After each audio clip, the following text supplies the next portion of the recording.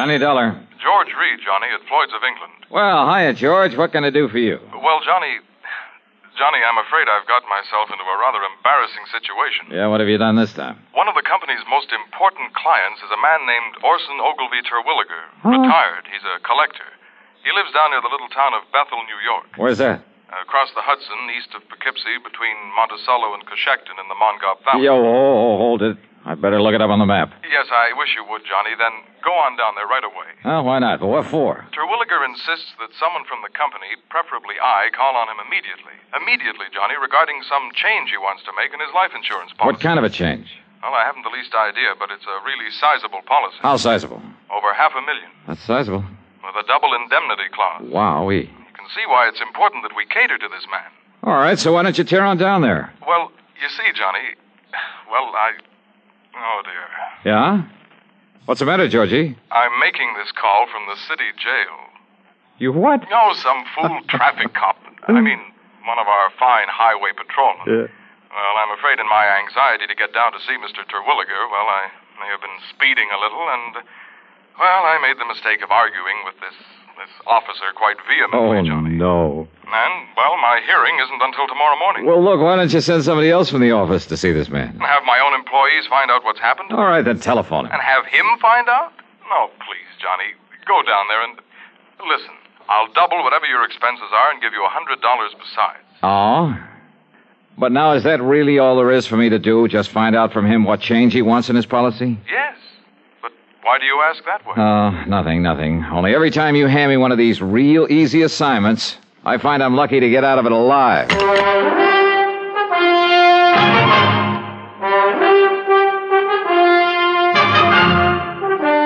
CBS Radio brings you Bob Bailey in the exciting adventures of the man with the action-packed expense account, America's fabulous freelance insurance investigator. Yours truly, Johnny Dollar.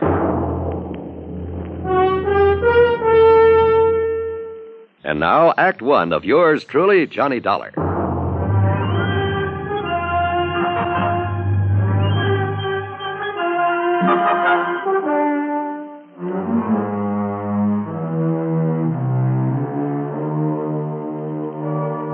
Expense account submitted by Special Investigator Johnny Dollar to Floyd's of England, North American Office, Hartford, Connecticut.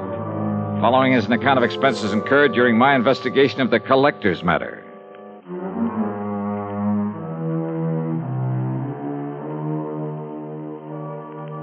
Expense account item 1, $9.85 for a cab to Bradley Field and a plane to New York.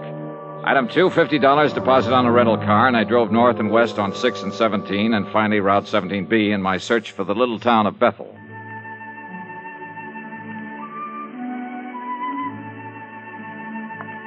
The foot of the Catskills country is mighty beautiful this time of year. I wonder it's a famous vacation spot for thousands who spend most of their lives in the noise and dirt of the big cities. Lots of mountains, trees, fresh air, and flowers. The so-called town of Bethel was little more than a crossroads with a couple of general stores and gas stations and Emma's Hotel. At Emma's, I asked directions to the Terwilliger place. Oh, you mean the big place over the lake? Well, I don't know, is it? Yeah, it's a beautiful place. And if they do decide to sell it, well, you know the rumors about it. Yeah, well, how do I get there? Well, you see that road right across the highway? Yeah, I see it. Well, first you pass Lake Superior, the Scott place. Yeah. About a mile and a half, maybe 2 miles. You see a turn to the left. Uh-huh.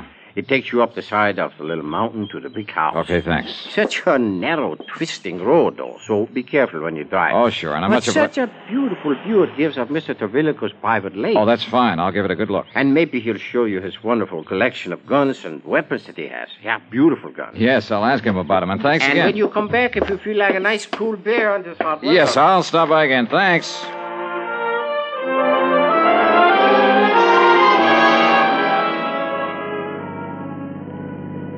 I passed the Lake Superior he'd mentioned. Then a couple of miles beyond, made a left turn that put me on the narrow, winding road up the side of a hill above another, a smaller lake. I wondered why Terwilliger, with all his money, hadn't improved this road, and thought of what might happen to someone trying to negotiate it too fast. Well, I didn't have time to think about it for long. Huh?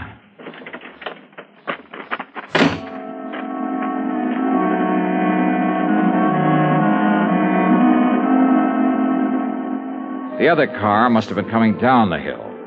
but apparently had taken the narrow little turn much too quickly, then skidded and rolled over to land against a huge boulder that stuck out on the side of the hill just below the road.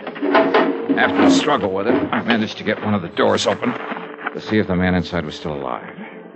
He wasn't, though his body was still warm. I reached into his pocket, pulled out a billfold, looked at the driver's license in it. Yeah. Orson O. Terwilliger. In the history of America, the inventor has had a place of importance equal to that of statesmen and other national leaders. Indeed, our inventors, many of them mechanics, craftsmen, or even thoughtful tinkerers, have strongly influenced our destiny. They have contributed greatly to our amazing development from a barren outpost of civilization to the foremost industrial nation in the world. Incidentally, when we think of great inventions, it's natural to think of involved mechanisms like the McCormick Reaper, the sewing machine, or the phonograph. However, some inventions are so simple, one wonders why they weren't thought of centuries before. An invention in this category is, of all things, the universal, all-important safety pin. This was the invention of Walter Hunt, who lived in New York in the first half of the past century. Between 1832 and 1859, he created and patented more original and worthwhile inventions than any man in the country. A revolver, a repeating rifle, and a bullet with a metal cartridge containing its own explosive charge. But of all his simple inventions, the safety pin is the most useful. It was patented in 1849, and he gave the patent to a draftsman in discharge of a very small debt. Perhaps it is safe to say that Walter Hunt's little invention has been known and used from infancy to old age by more people than any other mechanical contrivance in the world. In recognizing the need for a safety pin, Walter Hunt had the viewpoint of so many American inventors. Somehow there must be a way. Let's find it. Now, Act Two of yours truly, Johnny Dollar, and the Collector's Matter.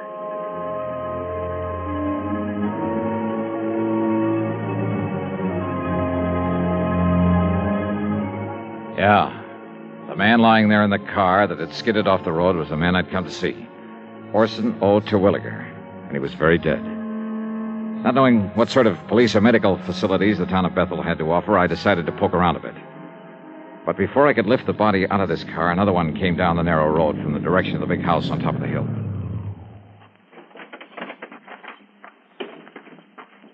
Well, stranger, did you have some trouble with your... Oh, no, that's Orson's car. This gal was a doll, maybe 5'2", with blonde hair and, for a moment, sparkling blue eyes.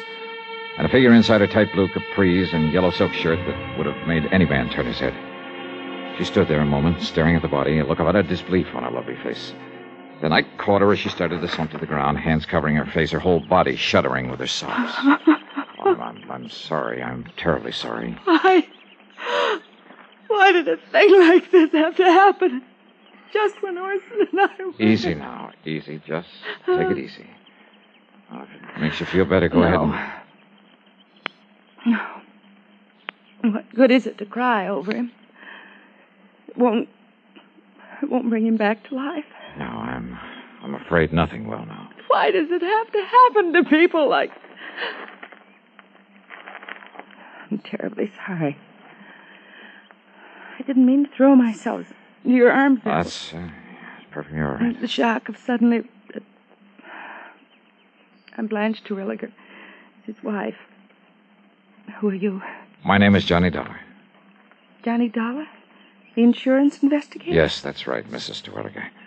Your husband had asked that someone for the office. Sounds like a terrible thing to say, Johnny. Yeah? But I'm glad it was you who found him there. Oh? After all the awful things that people... Only they aren't true at all. They never were. Well, I suppose we'd better call Dr. Parker and the police and... Shall we go up to the house, Johnny? Yeah. Sure.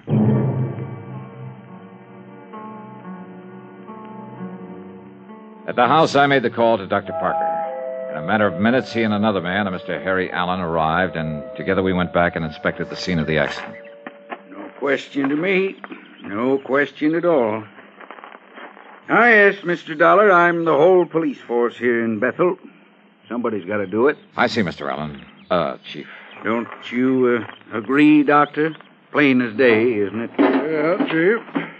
Mr. Dollar, it's just an unfortunate accident. Those marks on his head and body are simply a result of the car rolling over. All of them, Doctor? Why Orson didn't know better than to take this turn too fast is... what did you say, Mr. Dollar? Well, this bruise on his forehead when he struck the windshield. That's right. Killed him instantly. And here, on his chest, from the steering wheel. Uh-huh. But that round contusion, I guess you'd call it, there behind his left ear. Small, a perfect circle. Something inside the car when it rolled. Was it? Yep. Maybe. Suppose you show me one thing, anything, inside the car that could have made that clean, clear mark. Now, you look here, Dollar. Yes, Chief. It was pure accident that killed him, no doubt about it. The doc knows it, I know it, and you know it. Just because you're one of these high-powered, big-city-type special investigators, just don't let your imagination run away with you. Chief is right, Mr. Dollar. Sure. Now, come on. Let's haul the body up to the house and help Mrs. Terwilliger make arrangements with that funeral home down to Monticello. Anything else we can do. Very good idea, Chief. And, say, Dollar, you're a healthy young buck with a sharp eye. Now, what's that supposed to mean? Well, now you tell me the truth. Don't you think Terwilliger's wife is one of the prettiest girls you ever did see? Yeah, she is. Such a shame that she and him never really... Rumor, Chief. That's just a lot of idle gossip. Yeah, Doc. I guess you're right. Is he, Chief? Huh? I wonder.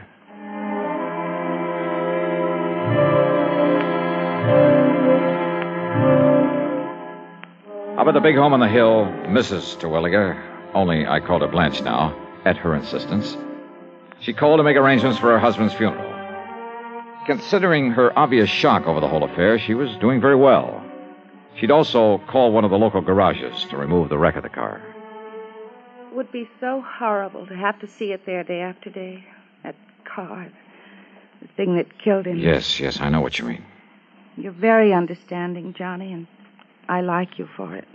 Yeah, well, Yeah, I guess there's nothing further that we can do now. I've made out the death certificate and,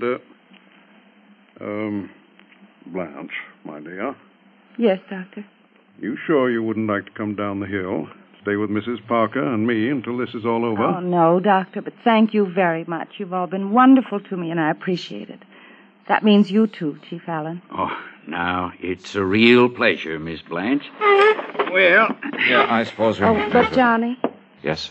Would you stay and help me make out the insurance?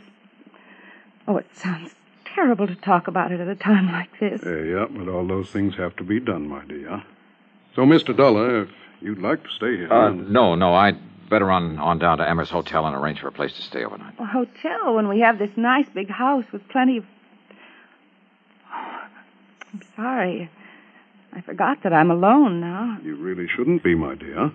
Johnny, maybe you'd come back to tell me what I must do about the insurance. And maybe have dinner with me? Well, that would be a good idea. Yeah, maybe it is.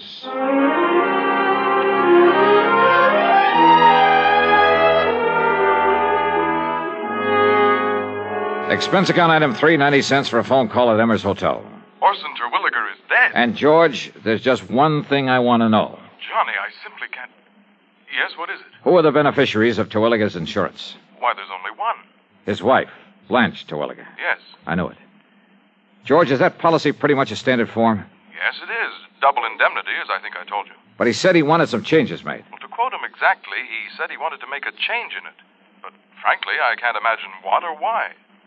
5 will get you 10. He wanted to change the beneficiary. Really? But the beautiful Blanche played it smart. She didn't give him a chance. Yes, I suppose that is a... What? Yeah. Now, Johnny, no, listen. If you mean what I think you do, what I mean is... Yeah, George. Give it some thought.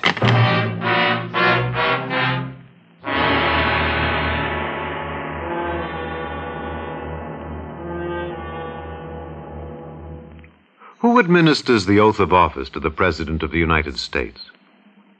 And for that matter, what is the oath of office? You may not know the answer to the first question. You should know the answer to the second. Because before a man can become president, he must pledge himself to do two things.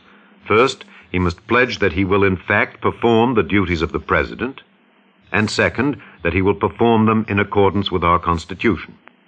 This pledge is called the oath of office. It is very short and reads as follows.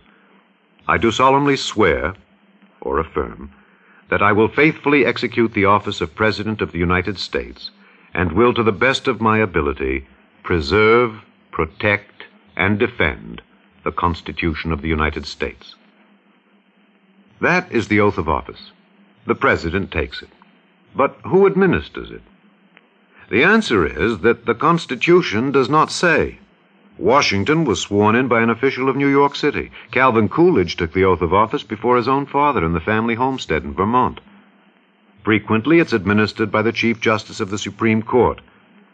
But the important point is not who administers the oath, but that the President, before he becomes President, shall swear to preserve, protect, and defend the Constitution. Because it is the Constitution which ensures that your country and mine shall be our country under God. Now, Act 3 of yours truly, Johnny Dollar.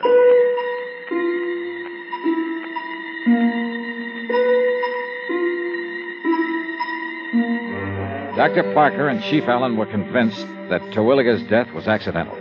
Well, I wasn't. Yet, all I had to go on, some talk the Terwilliger place might be put up for sale, meant nothing in itself unless I could find out why. Or perhaps the reason might tie in with the rumors, the gossip that had been mentioned to me. Rumors of what? That Blanche and her husband weren't getting along? As for actual evidence that he was murdered, all I had to go on was that funny little mark behind his ear. I borrowed a flashlight there at the hotel and drove back to the scene of the so-called accident.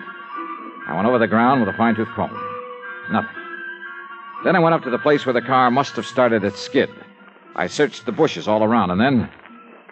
Wait a minute. What under the sun is... And more important, where did it come from? It's much longer than an ordinary. As for the fletching... this thing's been used all right, and recently. And instead of a point, it has the heavy, round stone head. Who is it? Speak up or I'll shoot. Oh, that's a nice way to welcome a dinner guest. Johnny, you had me frightened. Oh, well, I'm sorry, Blanche. I saw your flashlight down here and couldn't imagine who it was. And since you hadn't come up to dinner as you promised... Oh, I was on my way. I hope I'm not too late. Hey, do you always wander around carrying a gun? Oh, I'm sorry. Here, you'd better take it. Yeah. I'm not used to these things, though heaven knows I've seen enough of them. Your husband's gun collection. But why'd you stop here, Johnny? What were you doing, and what in the world's that? Oh, just a...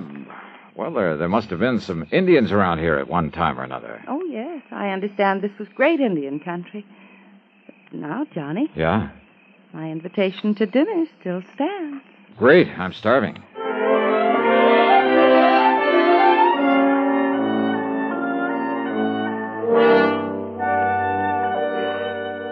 Oh, mighty fine dinner, Blanche. More coffee? I'm almost embarrassed, though. Now, why do you say that? But a chance to be close to someone is, well... More coffee? Oh, no, it's not another thing. Well, then, let's go in by the fire in the library and talk. Johnny. Yeah? It's a great comfort to have you here, and I... Thanks. You don't mind if I hold your hand? Kid stuff, huh? No, it isn't. Now, this collection of weapons you were going to show me. Oh, you have to look at it. Well, I'd kind of like to. All right. It's in the library, too. Okay. You know, Blanche, with your figure... what I meant was you must have been quite the athlete when you were in college. Now, what brought that on? Swimming? Tennis? That sort of thing? Sure, everything. Blanche Ransom, girl athlete. Pistol team? The way you handled this gun a while ago. Only a person who knows guns has the proper respect for them. Well, I still don't like them. Then all things considered, it's better that I keep this one. What? All things considered? Your husband had to drive very slowly around that curve, didn't he? Yes. But I guess he didn't for once, or he wouldn't have... Slowly enough so that somebody couldn't have missed him with a pea shooter, much less a deadly weapon. Johnny, what in the world is... Archery was your best event, wasn't it? Archery? Yeah. I'm afraid that's why I took your hand. Johnny. Calluses like that come from only one thing, using a heavy bow, a hunting bow. This one here on the wall? Now, Johnny, listen, honestly. Honey, why did you do it? Why did you do it, Blanche? I don't know what With this bow and with the arrow I found out there, Johnny. with its flat, round, heavy stone head, just before he reached that curve in the road. Well? All right, Johnny. But listen, if you knew how long if you knew what I had to... Listen, please. Murder for a chance on a lousy $1 million. I guess I lost, didn't I? Oh, yeah. You lost.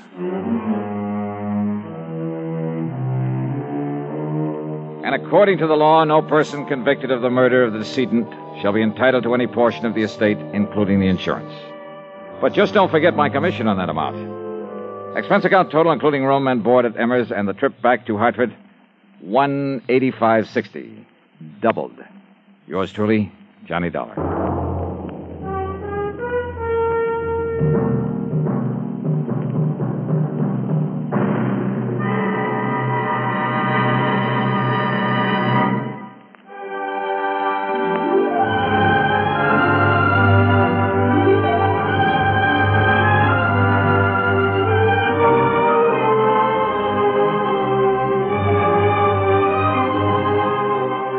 Yours truly, Johnny Dollar, starring Bob Bailey, originates in Hollywood and is written, produced, and directed by Jack Johnstone.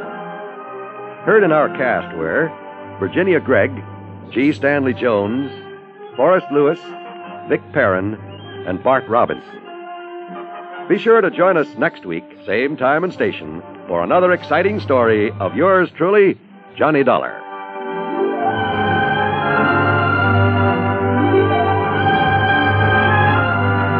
This is John Wall speaking.